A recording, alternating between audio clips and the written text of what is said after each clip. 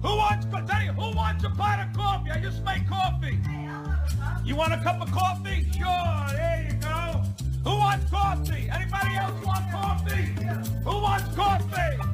And now it's time for the man with the caffeine, the new tropics for the brain. It's Coffee with Mike. Hang in, hang tight, grab your cup, and let's get this thing started. Everybody, welcome back to Java Chat. This is Coffee with Mike, sitting here with our guest today, Andrew Chestnut, who is an instructional designer. Did I say that? Mm-hmm. I actually had a client once call me an educational engineer, and I think it's much better. So we'll go with we'll go with that. Engineer. We'll go with educational engineer. It's an EE rating, in case anybody wonders. That just means double excellent. I come up with anything, dude. It's all good. He uses a brain-based approach to learning, which allows like an easier time for listeners that are not necessarily in the room with you, and helping them to actually retain information, which is a real cool concept. And I just had Nick Velasquez, who is the author of Learn, Improve, and Master. Book is coming out real soon. I got to connect you two. You guys would get along real well. And the whole concept of learning is known. The concept of retaining and then utilizing that's a completely different and applying is a completely different game. Nick talks about that too, so I'm sure we're gonna get into this a little bit today, which is awesome. Give us a little bit of background about you. Where did you come from? I mean, how does anybody get into, because when somebody wants to become a teacher, they go to school, get their certificate, and they become a teacher. But when you're talking about your deal, it's not a teacher. The educational engineer is a very valid description. How does that work for you? So the educational engineer, what I do for a living, very easiest way to put it, there was this kind of joke years ago that when you were doing your taxes, you'd bring this shoebox full of receipts to your accountant and say, "Here, you figure it out," right? So you probably could do it on your own, but they would take it, put it in the middle of the room, blow it up, and see what happens. Exactly. I know that guy. Just randomly come up with stuff. Exactly. But right. But that's exactly what I do. Is I take your shoebox of information, all of the stuff that you have, these things you want to get out of your head, this brain dump you've done, and I turn that into something that is teachable, so that people will understand what you're saying, but then it's also measurable. Nice. And I do that in a way that is that works with your brain. Knowing really cool stuff, like if I write in cursive or I print, it's two parts of my brain that process that information. So it's just little stuff like this that we've picked up over the years to do that. To get involved with this, the story was I'm originally from Buffalo, New York, lived in Toronto, then Bills. in Cleveland. Yeah, exactly. I think it's illegal here. We have to like the Bills. No matter how bad they're doing, we have to like the Bills.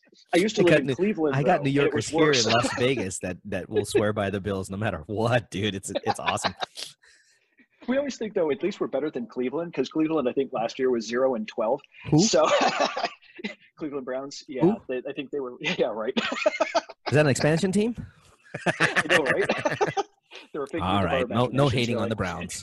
It's all good. But their team is their fans. Oh, that's all another story. Yeah. So I moved into. Imagine we got the Raiders here in Vegas now. Imagine what we're dealing with. I can imagine. I can only imagine. But so I moved from Cleveland back to Buffalo again in my hometown. Been back here 15 years, and so decided, all right, fine, I need a job. Started a call center for a major mortgage company, and I have always loved teaching. I was a TA in college back when I was, many years ago. Mm-hmm.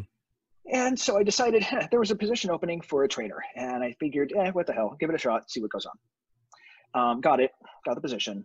And loved it, absolutely loved it. And so I fell into that as a career. That was 15 years ago, and I've been doing it ever since in a variety of different sectors. I mainly am in finance and real estate at this point, are the two parts that I do. But yeah, just absolutely loved it. And it was just, I was in the right place, the right time, got my application in, took action on something I saw. I said, hey, I see that application. I want to do that for a living. I want to make this, I want to make a career for myself. So that's how I got into training. And then from that corporate side, you've now graduated into becoming an architect. Essentially, you basically are designing learning systems for people. Is that correct?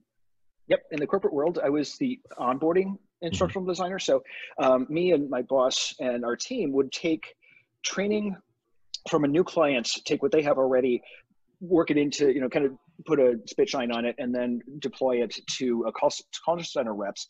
I was laid off at one point and ended up just kind of being like, okay, I sent in about 300 applications to different jobs, and I think I had 4 interviews and not a single job offer. And by that point, it's like, all right, the universe is telling me something. I need to go in a new direction. And so I ended up starting my own business. I gave myself 3 months to get at least enough clients to keep myself afloat. I did do that. That was 4.5 years ago. And I have been enjoying the self-employed thing. I have a small team around me of marketers, instructional designers. So it's what do you attribute that whole thing to? Because I'm 48. If I try to go out and apply for a job now, I've been so long self-employed that age and experience become an issue for any employer. And I've talked with employment coaches about this because a lot of the HR departments worry about whether or not you're going to be around. But I mean, is that something that you found was a besides the universe telling you, hey, dude, move? You need to go another direction. Yeah, you need to go. But is that something that you ran into? So I'm 43 now. So I don't necessarily think it was an age thing. I think it was just a flooded market, and they were looking for very specific criteria. I don't have a degree in instructional design. I have one in business administration, and they were looking for that. It tends to be a very academic world where they want to see a whole bunch of paper on your wall, and that was not the direction I wanted to go in. So it doesn't mean that I haven't had a lot of training in it. It just means that more the qualifications. Yeah, they want to see paper. And that was not. And we as entrepreneurs know what paper means. Exactly. No disrespect to any of the academia that's out there that is valid. It is quite valid. However, a lot of times it gets a little overvalued, especially, and this is my opinion, guys. You can love it or hate it. I think a lot of times academia gets overvaluated. Especially when it comes to the fact that you had already been there, done that in another corporation, had the experience, had the success rate.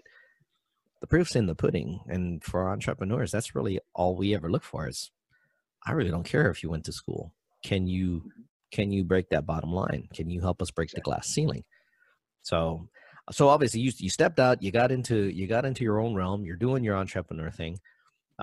You said you work in real estate and finance now. Those are the 2 main industries I work in right now. Yeah. What do you enjoy so much about those? To be honest, I just fell into them. So that was pretty much it. It wasn't an enjoyment thing. Somebody got me drunk one night and that was it. I was in. They said, I got a bridge in Brooklyn. You can sell this for me. Come on. Pretty much. No, it was close enough. So the finance thing I got involved with just because of the center that I was working for it was mostly finance based. So Gotcha. When I stepped into my first formal training position, Right. It was for a large mortgage company. And then I moved on to a couple of other large banks as well. So it was something I was in. I kind of like numbers to begin with. Getting my business degree was also one of those things where it has a lot of numbers involved and was something I appreciated. Real estate was sort of an interesting thing. I got into that with one of my current clients. Here comes the real. Let's hear it. All right. So I looked at a bunch of different people. It doesn't matter, political party, wherever you are, people that are successful across the board. Yep. The one common factor I found is that they are all invested in real estate. Every single one. Yep. And so it was like, there's something going on here. My concept and how I operate when I want to learn something is I go out, I find somebody who has been successful at something that I want to be successful at, and I mimic the behavior. Sure. And success always leaves clues. It never changes. Exactly. And so for me, I was looking at it going, okay, every single person that I've seen that's done well for themselves, it always has real estate. And that's been their one big thing. And I had just read Rich Dad Poor Dad at the time, changed my life, by the way, just absolutely changed my life. Would have been 4 years ago, because I had already had my business-ish at this point. You're late to the game, brother. That's a little late to the game. Rob released that way to hell a long time ago. Yeah. No, I was definitely late to the game on that one because I was, So I think that book comes along into your life when you're ready for it. is I think what happens with that along with a few others like the old Think and Grow Rich deal, the How to Win Friends, Influence People, all that kind of, all those books all come in at certain times in your life. That's absolutely true. The reason that I brought that up is because I want people to understand something. When Rob wrote that book the first time, someone in real estate had suggested it to me, and I said, okay, I'll take a look, read the book and went, holy shit, is there more? And then of course he came out with Cash Flow Quadrant and all that other stuff. That was at least 10 years ago for me. I don't remember exactly how long, but it's more than 4. And the fact that it's still relevant 4 years back, and I argue that it is still way relevant today, especially because of all the stuff that's going on right now, should show you guys that he's saying this is a gold piece, guys. The information on and being invested in real estate, that will never change. It's called the oldest method in the book of becoming wealthy because it is. Hopefully this earth doesn't crack in half, but real estate's not going anywhere, you guys. And the fact that Andrew decided to go and teach in this realm after learning about Rob, and I'm sure a bunch of others by now, and I got a few more to introduce you to if you want. Mike Van was on here. I've had Daniil Kleeman and Dan Stofsky, all guys that are successful and actually out there doing it as well as teaching it. And they're great guys. I should connect you with them. But the idea that book 4 years ago brought you into a realm that you're now vested, I'm assuming also investing, but brought you vested into teaching this stuff. What kind of things did you see? What kind of lessons did you see that you could pull in anywhere, like in life in general, what have you? Well, from that book, it totally changes your mindset on money. We're trained to be poor. Yeah. Time we're trained to be poor. Yep. And it sounds really awful to say that, but banks are not your friends. I used to think it's like, oh great, I'm getting a 1% a 1% interest rate. This was post 2008, so that was a good interest rate at the time on a savings account. I feel like I'm doing really well, and then I realized that inflation. You're old enough. You remember I'm losing money. you remember that? You remember back in the 90s when interest rates were at 21% for CDs. Yes. It made more sense to stuff money into the bank accounts and to the CDs than it did into real estate because you couldn't get that kind of a return. My bank was paying more money. My bank was paying more money on a savings account than I was paying on my credit cards. and actually, their arbitrage was backwards back then, because I remember in the late 90s when I had a mortgage license, that we were pulling people off of 17. Remember when Alan Greenspan came out and reduced the rates? We were pulling people off of 16, 17%, dropping them down to 7%. And then it got dropped again to 6%. Everybody was going bonkers. Mortgage companies were printing money, essentially. Yeah. They do that anyway. The subprime market was going bonkers as well. I mean, we worked in both side conventional and subprime, and it was amazing what you could do back in those days. And that was before the ninjas and stuff like that, the stated loans. But back even in the 90s, it was a good time to be vested in the banks. What people don't get is, like you said, they're not your friend. They're a leveraging tool. That's it. Yeah. You use them as much as they use you, because the reason they reduced the rates is because they weren't making any money on the arbitrage size of things. Remember, when you deposit money with them, they're just going to lend it out again so they can make their interest and pay their debts. And they lend 10 to 1. Exactly. And they lend 9 to 10 to 1. Yeah, easily. They literally make their own money. And so that's one thing that a lot of people don't realize, is that when you put $1 into your bank's making between 5 to 1,800% on that money. Easily. And we can show, you can show that it's not something that it's just like, oh, we think they're making. No, they're making like 700-800%. They show you. They show you that they're making money. If you really know how to look at it. No, it's not at all. What was funny was when everybody was saying, well, you can invest in $1,000 CD and make 1%. I looked at that and I was like, $10. Good, you do that in 5 years. $10 in 5 years. Yeah. I make 12% in 1 week. Lending on real estate, the lowest end. Lending on real estate, the lowest end that we charge is 8 to 9%, because that's about what the corporate loans are or commercial loans are right now. Yep. So you can be doing so much better. Again, if you do less than 3%, you're making less than 3%. You're losing money, because average inflation is 3%. And that's a default. Yeah, like you said, because of the inflation rate as it is, you're not breaking even. That's what people fail to realize. Well, it's even. No, not really. Because you got to remember all of the other stuff that goes along with that. There's still other fees and things like that. You're losing. So, Yeah. okay, back on point. Oh, I forgot to warn you. I forgot to warn you about this. Rabbit holes. They show up, I run. Oh, I run for rabbit holes, often to my own demise. So Yeah. I get it. Well, and in our case, we end up talking about everything under the sun. So you took into that. You went into real estate. Who are some of the people that you saw that were the successful ones? Any recognizable names or anybody that you took example from that really inspired you to keep in?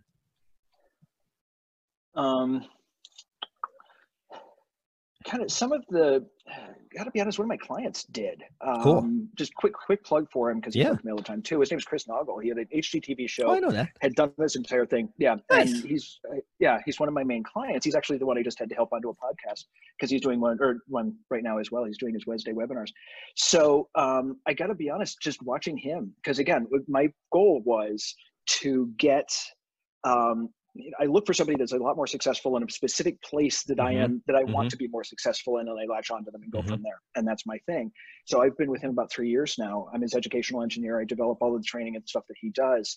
And it gave me that ability to get a deep dive into the real estate market. I'm also a licensed realtor, and just kind of see what this was and start to learn more about the industry itself. So yeah, it became a passion. It became something that I really liked. And I think it's something long-term. And I think right now, especially after everything that's happening, where we have basically had we have foreclosures and evictions have been put on hold for 6 months. And I don't think it's going to be before the end of the year before that stops. It's gonna hold well into the first quarter. That's kind of plain. Yeah. I mean, I think it's going to happen, but what's going to happen is. when the floodgates open and all of that stuff happens again and they start allowing it, it is going to be a train wreck. And we're going to have 2008 again. We're going to have 2008 all over again. I know that's what we're doing right now is both, I'm trying to kind of think, I know Chris is trying to stockpile as much as we can right now, just ready for that to happen. It's interesting. There's one of the buddies of mine that I mentioned earlier put out a post recently talking about do your best to work with your tenants as much as you can. And he's a developer. So he works with commercial tenants as much as he works with residentials. And he's like, I just cut one of my commercial tenants' rent in half, and we'll figure out something down the line. This isn't the time to be stringent. This is the time to be allowing and try to figure out how to make things work. Because when the damage begins and the collateral damage hits, I guarantee you 2 things are going to happen. And this isn't something he said. This is just my opinion. Regulations are going to tighten up all over again. Oh, yeah. In other words, the CFPB is going to start doing all kinds of crazy shit. And the markets are going to tighten down. And as much as we've been in a bull market, that bear is hanging around the corner with a blackjack. Oh, yes. And when he swings, that bull's going down. How badly, we don't know. I mean, because we do still, the nice thing that about this is it's not just investors speculating. It's regulations holding off normal process and protocols. When, like you said, when the floodgates open, it'll come in one hard rush with some trail off. But I don't think we're going to be as badly hit as 08. I think we're going to be hit as bad as 08, if not worse, because of the floodgate effect. Because when 08 hit, that was the residential, and then what was it? End of 09, beginning 10 was when the commercial one started hitting. And they were a little better prepared, but still. So we got a 2-phase deal to look at again. But again, exactly. This wasn't caused by straight fraud, though. So I think why it's going to be slightly different, because that was the 2008 was straight fraud. Just straight up, no questions asked fraud. And so I think this is going to be a little bit different, but I think the end results could be the same. And it's going to take at least, we're guessing, about 3 years is what we're speculating. You don't have anything normal. You don't have institutions this time that are going to come back with black holes on mortgage notes that don't go anywhere. It's going to come back to investors that have shored up with the right kind of documentation and know their game and know their deal. And they're going to make the push to take care of things. Those that have done private lending, they know their stuff too. Well, a good portion of them do. There's a bunch that are wankers. You always have the few. Got a few that are wankers. That's for my friends across the pond. The idea of how we, though, as people that are investors, can stave that off is real akin to what he posted. You know, it's just not a time to be stringent. Work out what you can, get other agreements in place. I mean, years ago, I was taught by a friend who's no longer with us. Money is just an agreement. It's not, it's, what does it say? It's a Federal Reserve note usable for any debts. It's a note. It's an agreement. It says, I will give you this in exchange of this value. I give you this value for that value. And as soon as I learned that, I was like, oh my gosh, this is going to make life better. It's a fiat currency. It is based on nothing and hasn't been since 1972, if I remember correctly, when he came off the gold standard. When he came off the gold, there's cool stuff that I've heard in the pipeline about other potential things coming back. So we'll see. Anyway, it might be. We'll see. But yeah, we'll see. We'll see. We don't know yet. I know nothing. So in your opinion, what do you think is the biggest thing that's lacking right now when it comes to people that are trying to put that information out? I mean, let's say I wanted to teach somebody about finance. And I want to dump my head into a pot and say, okay, let's stir a soup. What do you see as being the biggest challenge besides ego? Exactly right. We are in major information overload right now. We have so much information around us. You can learn anything on YouTube. There's Udemy. There's LinkedIn Learning, which used to be lynda.com. There's all of these different places where you can learn whatever you want. Mm-hmm. I tell clients all the time, it's like, you can go and learn whatever the hell you want on YouTube. I mean, it's YouTube, that's fine. I do YouTube it, University. Hey, I need to fix this. Yeah, exactly. Yep. The problem is the quality of information that we're getting, because none of that is curated. I have been on Udemy and I've purchased courses where I'm like, dude, I would have spent 10 times the amount for this and still got my value out of it. And I've purchased other courses where it's like, good, send me those links if you don't mind. I'd appreciate it. Which one? Yeah. Send me the links on the good ones. I'll pay the $10 for the good ones. Absolutely. Well, true, right? Yeah, but it's really hit or miss. Same thing on YouTube. You might get good information, you might not. Maybe. So maybe, yeah. And the other thing is that, I mean, a real estate course is a real estate course is a real estate course. There's a lot of the similar information. It's more in the process. So people's processes are different. And so what we're doing, what I'm advocating with my clients right now is focus more on your branding. I'm not going to I'm not just going to take, intro to real estate. I'm taking Andrew Chestnut's intro to real estate course. Yep. You follow somebody that you really resonate with. And so that's the problem that we're having right now in just the world is people will go and just find, oh, well, I'm not going to spend, because real estate courses are expensive, just to stick in, into that realm. Real estate courses are expensive. It can be $5,000-$6,000 to get into one of these to start. Whereas I could go and learn the same thing on YouTube. Well, yes, you probably could, but do you really get the quality out of it? Right. Yeah. So personal branding is something that we're really hitting hard to be able to show what person's expertise is. Mm-hmm. And so that's part of it. A lot of people are having trouble with seeing that value. And so it's getting that value out there is there's a big challenge right there. Yeah. That's the thing that we find with a lot of our clients too, is that when you're trying to get a brand authority out there, you're trying to get something that proves the value of what it is that they're doing. Yeah. They keep thinking it's on the technical information. It's like, no, it's on you. People want to know who you are. The information. Yeah. How you present the information and how you present yourself.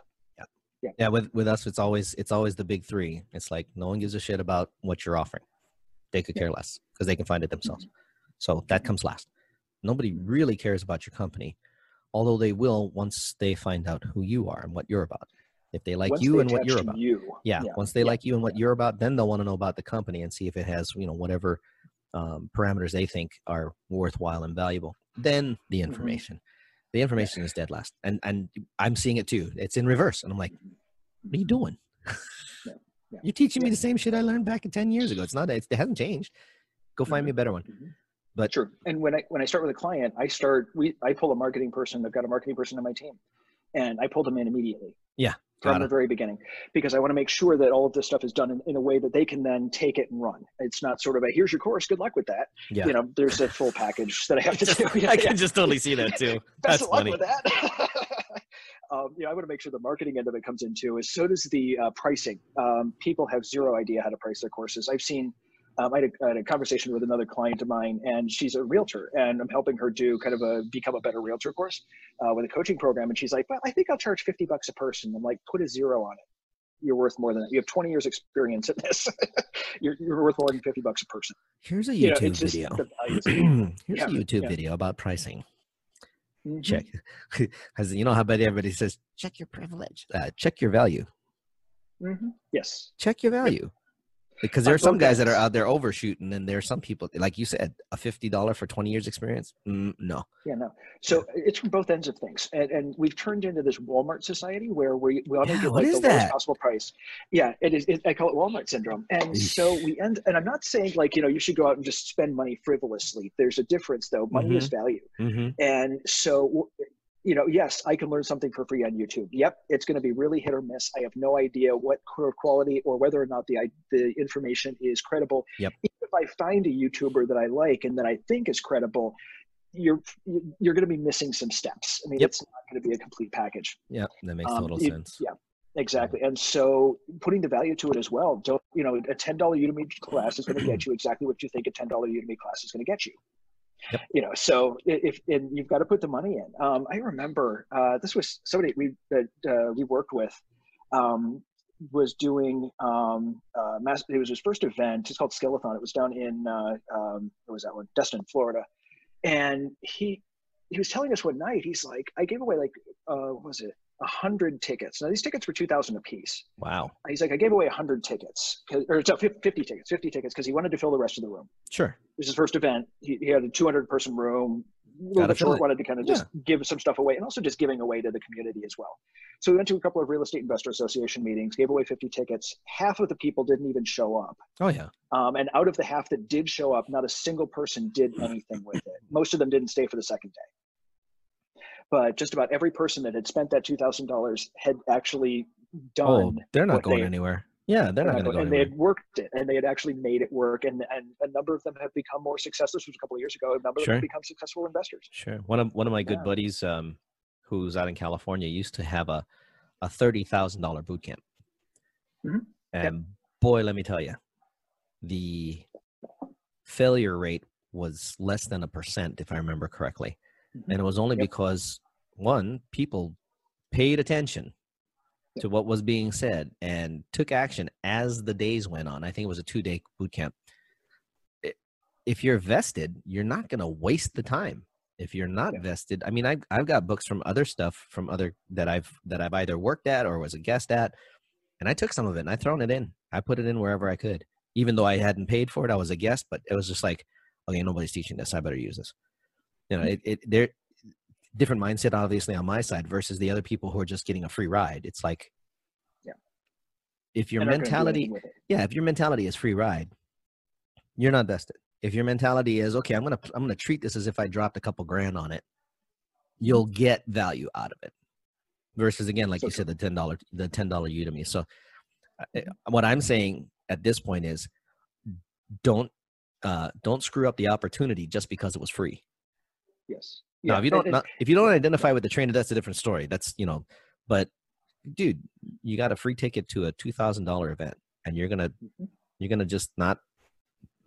That doesn't make sense to me. Yeah, you're missing that. There's no value in their mind. They don't see the value. They don't see the value. Yeah, that kind of goes back to how the value was built in the pitch. But another story, another time. The value in our own heads, in our own mindsets. And I'm always talking about this, is really, where is the value in your own mind for what it is you're about to receive, and are you ready to receive it? And I think if people come in with that mindset, it's a lot easier to see the value in what's being offered, whether that's free or discounted or full boat. And I've learned full boat's just best. It's just, it's easier to vest yourself into whatever you're doing. If that makes sense. Yes. All right, cool. Well, guys, it's about time. We're going to take a short pause. Oh my goodness, we've been rolling, bro. We're going to take a short pause. We're going to take a short pause for the cause. It gives about 30 seconds, and we'll be right back. We're going to talk a little bit more about what motivates and inspires Andrew to do what he does. All right. And we're back here at Java Chat. We are here with Andrew Chestnut, who is the educational engineer. I'm digging that. That's pretty damn cool. Sure. I love it. Second section of our Second section of our podcast, usually dedicated to things that motivate, things that inspire. Obviously, we talked a little bit about who you respect as mentors and people that you take advantage from, but now we're talking about just personally. what wakes you up in the morning, or what drives you to get things done? I love transferring knowledge from one person to another. Love doing it. I get to that point where my family they get this look in their face when I go into trainer mode. It's a look. Yeah. You could probably imagine what it is. How fast do you switch from happy to trainer? Exactly. For me, it's more, I love that process of learning something. Even for myself, I'm always learning something. And I just, for me, when I go into trainer mode, it's not just, here, let me tell you what I know. It's, hey, come experience this with me. Come join me in this journey so that you can see this, so it can help kind of edify your life as much as it has mine. And that's really something that I like as far as helping out clients as well, is the amount of help that they will be able to provide thanks to their wisdom. And so I guess that's the difference between what you can get on some YouTube channels or what you can get through somebody who's been doing, like the one realtor client who's been a realtor for 20 years, or another client who's a financial advisor for 20 years. Their experience is something that kind of goes part and parcel with their training. And I like being able to bring people into those experiences, tell their stories. And wow, my clients had these amazing stories to tell, help it resonate with somebody, and then teach them how they got to that point and teach them the information necessary to get to that point. So it's really a combination of the person themselves, the person's story, the experience and information that they have grown over a long career. Most of my clients haven't been in the industry less than 10 years. Right. And being able to show people how they've been successful, how they've worked, the formula that they've used to do that, the information they've used to do that, and how to then help other people move forward and help them become successful. Sweet. Yeah. Cool. And that was like, I love doing it. It keeps me motivated every day. Cool beans. There's always the other factor too about reading. What kind of books have inspired you? We've already talked about Rich Dad Poor Dad, but who are some of the other authors and some of the other books that you've read? A lot. Obviously, but I try to remember a few of them. I'm between books right now, so it's one of those things where I've got to, you got to take a look. I'm gonna have to go back in my Amazon cart. Yeah. I'm literally between 3 books right now: one on business strategy, one on selling, and one on personal improvement. So it's like a chapter a day. Personal improvement. I'm in the middle of a personal improvement course right now, and for me, that's been just a major lift. So I've been doing that one. But the next one kind of up on my book list is the $1 Million Habits by Brian Tracy. So that's the next one that's up next in it as soon as I get done with this one course. That's somewhere in my queue as well. I don't know where, but yeah. I actually had to put a specific line item in my budget every year for books and audiobooks, just because I have so many of them. Yeah. It's a big thing for me. So so I also am one of those, I spend probably as much as a small car on personal development every year on some sort of a personal development course to help move me forward, on mentors. I'm about to go to a mastermind in Southern California at the end of October. Just stuff like that. Actually talking about Rich Dad, Poor Dad. So that mastermind is part of another group, an event that I'll be in next year with Sharon Lechter. Oh, cool. She's going to be there as well. Yeah. So I'm really looking forward to meeting her. I haven't heard her name in a while. Yeah. She did Rich Dad, Poor Dad. She did the guy who does the mastermind I'm going to is Greg Reed. He did 3 Feet from Gold. So we're going out to his house in the end of the month. So you're going to do the knock? You're going to do the secret knock? Yeah. Greg's always got it. That's been, so I met Greg back at CEO Space back in, I want to say 07, 08, I think. And he was just getting started with that secret knock deal, and man, killed it. Just killed it. One of my clients is a sponsor this year. So, nice. Or we're supposed to be. We're supposed to go this year, and it ended up they just put it on. But there's also a mastermind. So I'll actually be at his house at the end of October. Yeah, that mastermind we've heard of some really good results out of his masterminds. He's actually, I want to say he's connected to Ben Gay III, who's the last protege of Napoleon Hill. That sounds familiar. Think and Grow Rich. So Napoleon Hill had his last protege. His guy's name was Ben Gay III. Not kidding. That is his real name. Great guy, sales trainer, wrote the Closers series, which is very much focused on real estate and timeshare and stuff like that. Great guy. And his actually his business partner, Mark Harris, was also on this podcast. And Oh, nice. Awesome. the amount of stuff that actually that whole line, everybody reads Think and Grow Rich, and it's like, guys, that's one of 7 books. Mm-hmm. Yeah. You know, and that's Another book not that really- including that's not including, you know, Out with the Devil. There's 7 more books just in that series alone that gives you the tools and everything that goes along with it.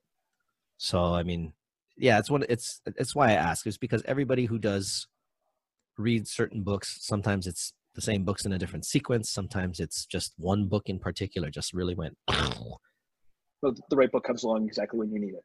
Yeah. So these are 7 books.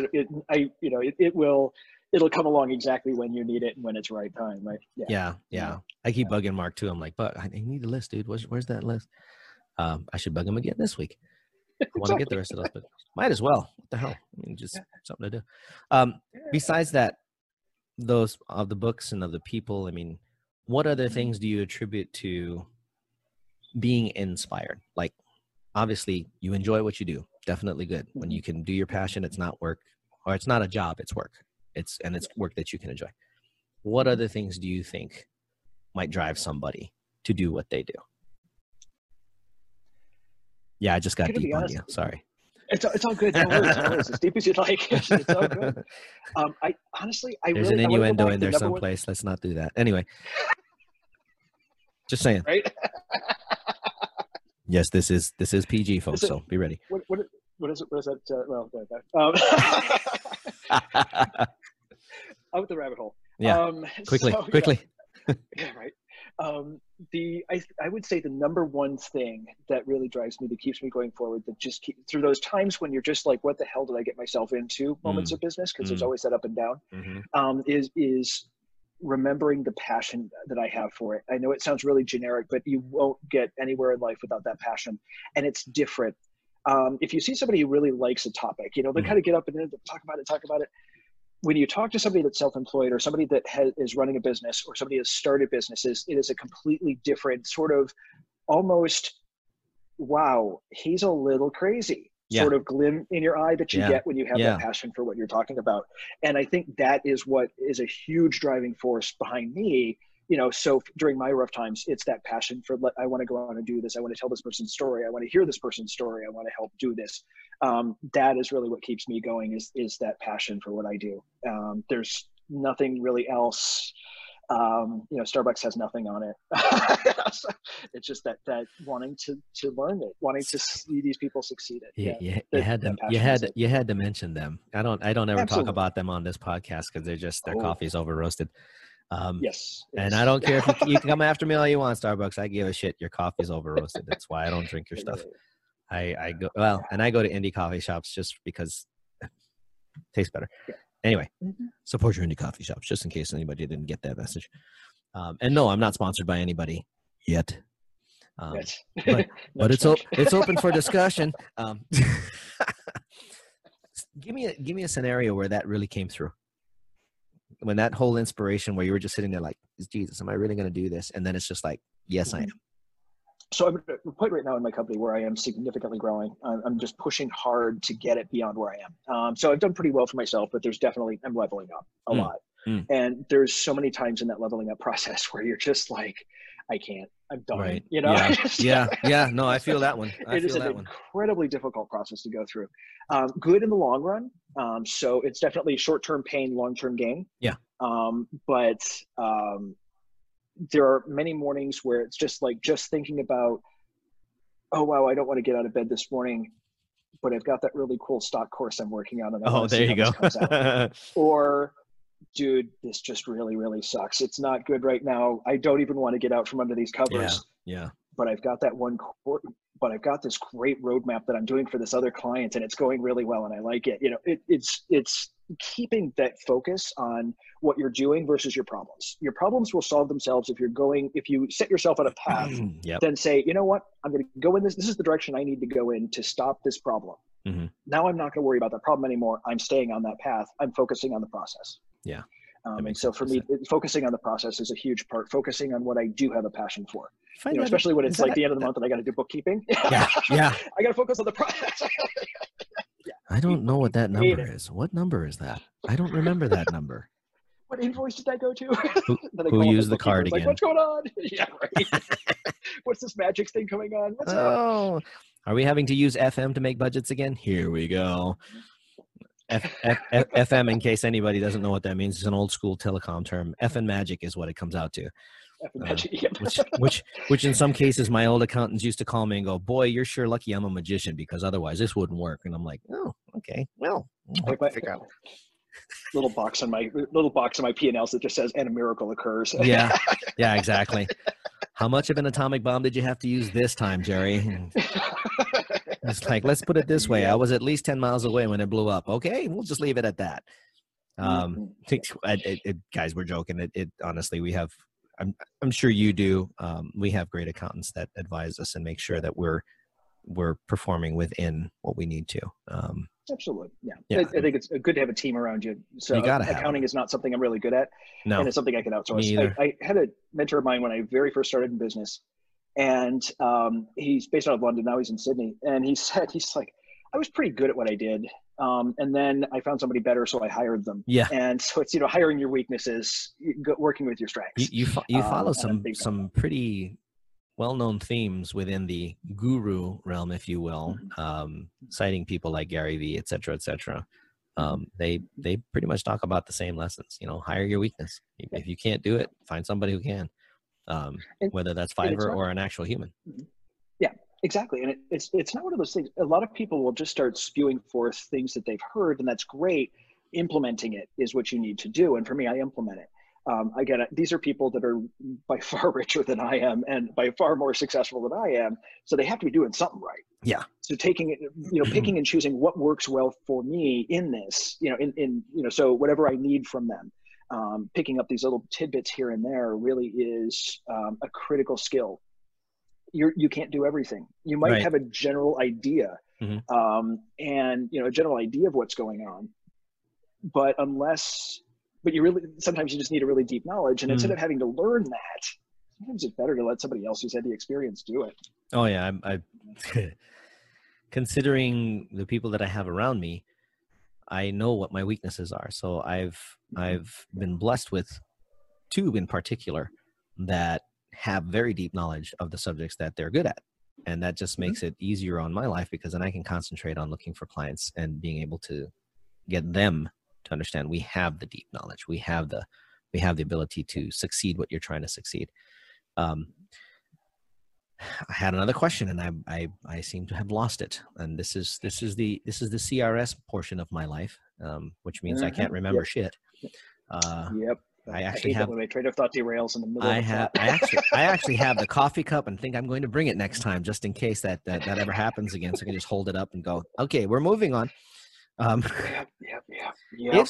It'll come back. Yeah, exactly. Listen, if somebody wanted to get into something like starting a coaching program, because there are people online, including some friends of mine that are on Facebook that, let's get your program started. If somebody is even thinking about it, what are some of the qualifiers that they need to understand before taking off into the wild blue yonder? Because it is a launch. It is. Have a plan. Not only have a plan for your actual course itself, and a solid plan. With as somebody, most people can kind of teach a course, kind of like how I run my life, where it's like I see somebody who has had these results, and I go and I follow the same process. Find somebody that has results. Yeah. So like for me, I can say this is one of the value adds I can give to my clients is that I have proven results with this stuff. I know the formula is necessary. Some people can figure it out, but it's just easier to go with somebody who knows this stuff. As far as the coaching programs are concerned, a lot of people are like, well, I'm just going to get on and chat. Well, or they do too much teaching in a coaching call. There's an interesting balance you have to keep between the two of them. The other part is absolutely get marketing and whoever's designing your training together at the very beginning, first or second meeting. Marketing should be an integral plan. Sales marketing should be an integral plan of your training and your coaching program. And that should be something you should always think about making money on this, because that's really what you're doing. That's the value. It would be nice if I could train for free. It would be great, but experience doesn't pay my bills. Free doesn't pay my bills. Last time I tried to pay my electric company in hugs, they didn't quite appreciate my they were like, yeah, sure. I actually, I'm probably going to misquote it because the shirt is literally brand new, but one of my clients is releasing a shirt that says, "Have you ever tried to pay your bills in hugs?" Yeah, I didn't think so. I actually tried helping the gas company by offering them my gas in order to pay some of my bill, and they didn't like that either. That was, no, probably not. Yeah, no. The methane was not pure enough according to them, so it just was. There we go. Yeah, plus the sulfur smell wasn't quite the same. It just didn't work well. It's a little different. Yeah, it's a little, not quite. It's a little, yeah, yeah. They didn't want the sound with it either. They like their silent sound, and mine wasn't. So it's a different story completely. It really is. It really is. Okay, guys, we're going to take one more round of a break here, another 30 seconds. Boy, did that just evolve really fast, didn't it? And we're going to take another short 30 seconds, and we'll be right back. All right, guys, we're back. Thanks for hanging out with us here on Java Chat. I'm here with Andrew Chestnut, and we're talking about educational engineering and creating your own little training session. And guys, don't think it's just for entrepreneurs. I mean, you consult with corporations too, right? I mean, if somebody needs to put together a training deal, you can help them with that. I mean, how different are the models? Not very. And that's what I thought. Really. No, it's basically the same thing. The corporate world really likes a specific way of doing training, and it's been that way for 50 some odd years. I think that some of the companies that I'm seeing that are being really innovative with their training are doing more about that storytelling, side of things, telling your experience versus just spewing forth whatever it is. It's a lot of onboarding that's doing that. I've been seeing that a lot around, even around here, Stations casinos. They're real big on sharing the story of Stations and how it started and all that, and getting people on board. So I get that. And that's where brain training comes in. We're wired to be emotional. Yeah. And it's training with emotion, and training with stories are emotional. Training with stories can be incredibly powerful. Oh yeah. You'll probably remember the plot to your favorite movie, but you won't remember what you just learned in your last training class, and that's the difference. Got it. That's a major difference. Yep. So just training. That's why I like to tell people I'm a storyteller. I tell your story. I help you tell your story. Is for that reason. What's the process of going through telling your story? I mean, as far as your process is concerned, when you help, let's say if I came to you and I said I wanted to teach again, we'll talk about a new financial product. How do you approach that? The first thing we do is sit down with a road mapping session. And what this does is it takes, like we were saying earlier, where you have your shoebox full of receipts and you head with your accountant and say, here, you figure this out. That's basically bring me your shoebox. What do we have? And then, so that goes through what your audience is, what sort of marketing plan we're looking at, who you currently have in your marketing, or in your audience, like what sort of social media coverage do you have, what's all that followers. Yep. Exactly, buyer personas, things like that. So that's part of what we do. But I also take a look at what information you're going to be presenting, and what your end goal is, who that, and just goes through every aspect that you could for this training. Then I will go through and make a roadmap out of it. And that roadmap is a guiding document that takes us for the rest of it. It's like a business plan for your training. Sure. And so you'll go back, we can go, and it has everything to price points, to this is when this is released, to here's the map of the course. Then it's a matter of making the course itself. A lot of the courses I'm doing now are video courses. Yeah. I tend to find that it's much easier to get up and going. So, I'll partner with a videographer in the client's area. We'll do it. Side note here, something that somebody told me a while ago, and I'm kind of wanting to start using this with some of my clients, is to charge admission for the filming sessions. So sort of an interesting thing.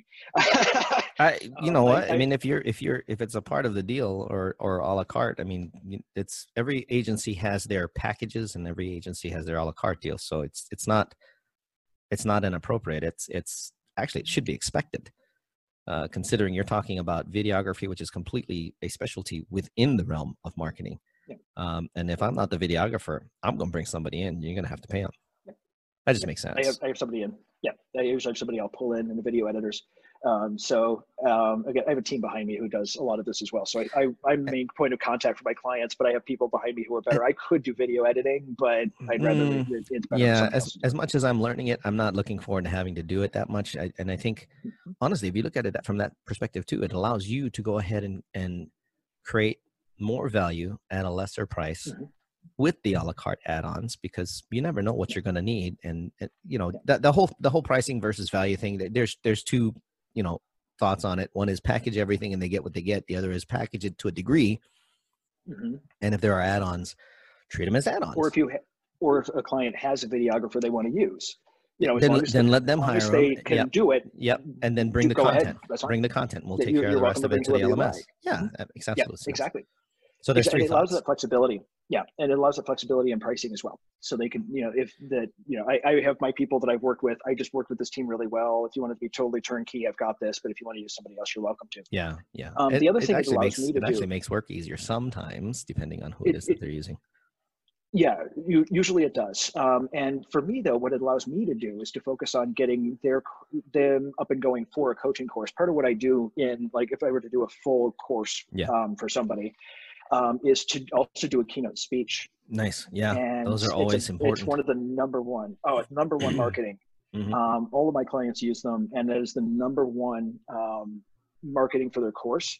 You could do advertising, you could do all these things. They work. But if I get up on stage, because it goes back to what we were saying, where I can learn just about anything I want to on YouTube. There's a ton of information around me. I'm following that person. Yep. And getting on stage in front of other people brings that connection. Yeah. And I've seen times when I've had clients speak on stage, and we've signed up like courses for $2,000 a piece. It's really we've signed different. up 10 people after a speech. It's really different. Interestingly enough, I don't know what the psychological thing is about it, but when you see somebody on a stage versus just seeing somebody on a video, the amount of vestige mentally and emotionally in looking at somebody on a stage seems to be much greater. And like you just said, the result was 10 people at $2,000. It's like, yeah, that's expected of the actual model when you're live. And you can still do that on video as well. For the most part on video, it's better to do it in person, just with how things are going right now. You know, we are stuck with video at this exact point in time. So, you know, we can still make it work. There are some slight tweaks that have to happen to make video work better. There's a different type of engagement that has to happen. Yeah. So it's slightly different. But yeah, the in-person is so much better. I prefer the in-person. You get it's like what Napoleon Hill called a mastermind. Yeah. You can do it like through Zoom. You can suboptimal. It's a much better way. It's much easier to get it in person. Yeah. That's one of the cool things I learned about Zoom was that you can open up rooms after having like a summit style field. You can actually put people into other rooms.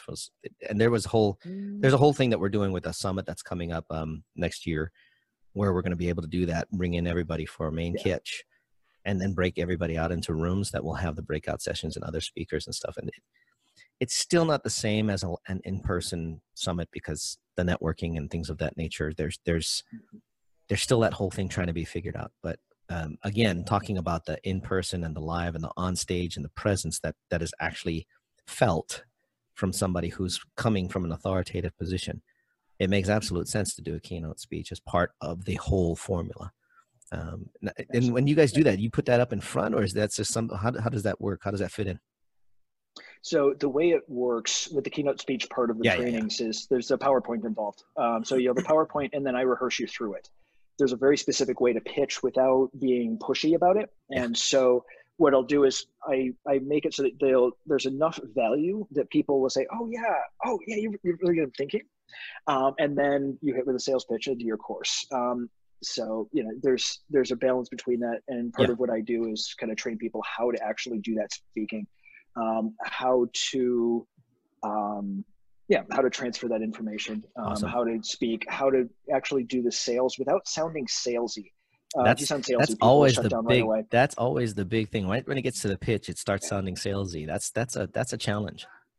It is. And a lot of people either think they have to go too hard or they don't want to sell. I see a lot of people like, oh no, I don't want to be one of those people. I'm not Billy Mays. You know, I'm not the Shao Wang guy. You know, I don't want to be that thing. Yeah. You don't have to be. And you know, so you don't have to be at all. There are ways where you can work around. Cool beans. Yeah. So Yeah, dude, we hit it. In fact, we're past it. I think we are. which always blows because I always have a good time with my guests. And of course, our floor is always welcome. If you want to come back and share more, I would love to have you. Sure. Where can people find you? It. If you want to find me, my website is nickelcitylearningsolutions.com. Okay. You can also find me on Facebook. I'm on LinkedIn as well. Yeah. Or if you have any other questions, just email me directly, andrew@nickelcitylearningsolutions.com. All those will be down in the comments, by the way, so that people will be able to just click on that and come right to you one way or another.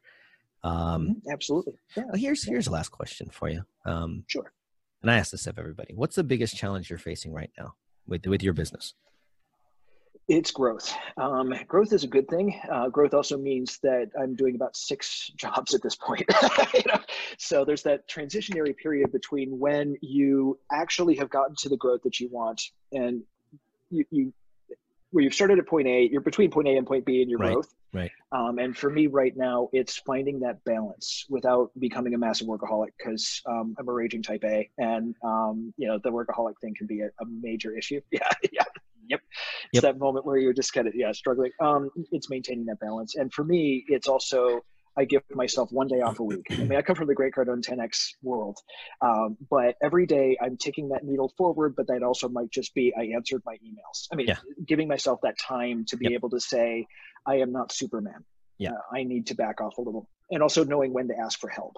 Guys don't do this well at all. Type A's and type A's make it even worse. Yeah, totally. Oh, they're terrible. Yeah. So I have a couple type A mentors. Because it feels better to ask questions like this of other type A's. Sure. But knowing when to ask for help and knowing when to say, you know what, I can handle this.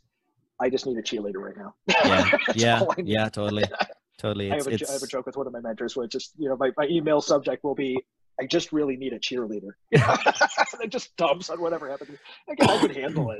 Sometimes I know when I need to ask for help, and I know it, and he's very, very good at that. That's awesome. Right on. Well, as you all know, we only have so much time to do these, and we love every one of you. That never changes. We love that you stop in and take a listen, and I hope you got a lot of value out of this. And if you are somebody that's looking for, the ability to start your own course, online course, to teach somebody something that you think is of value, the links are down below. Feel free to click on any one of them. Get a hold of Andrew. He'll walk you through it.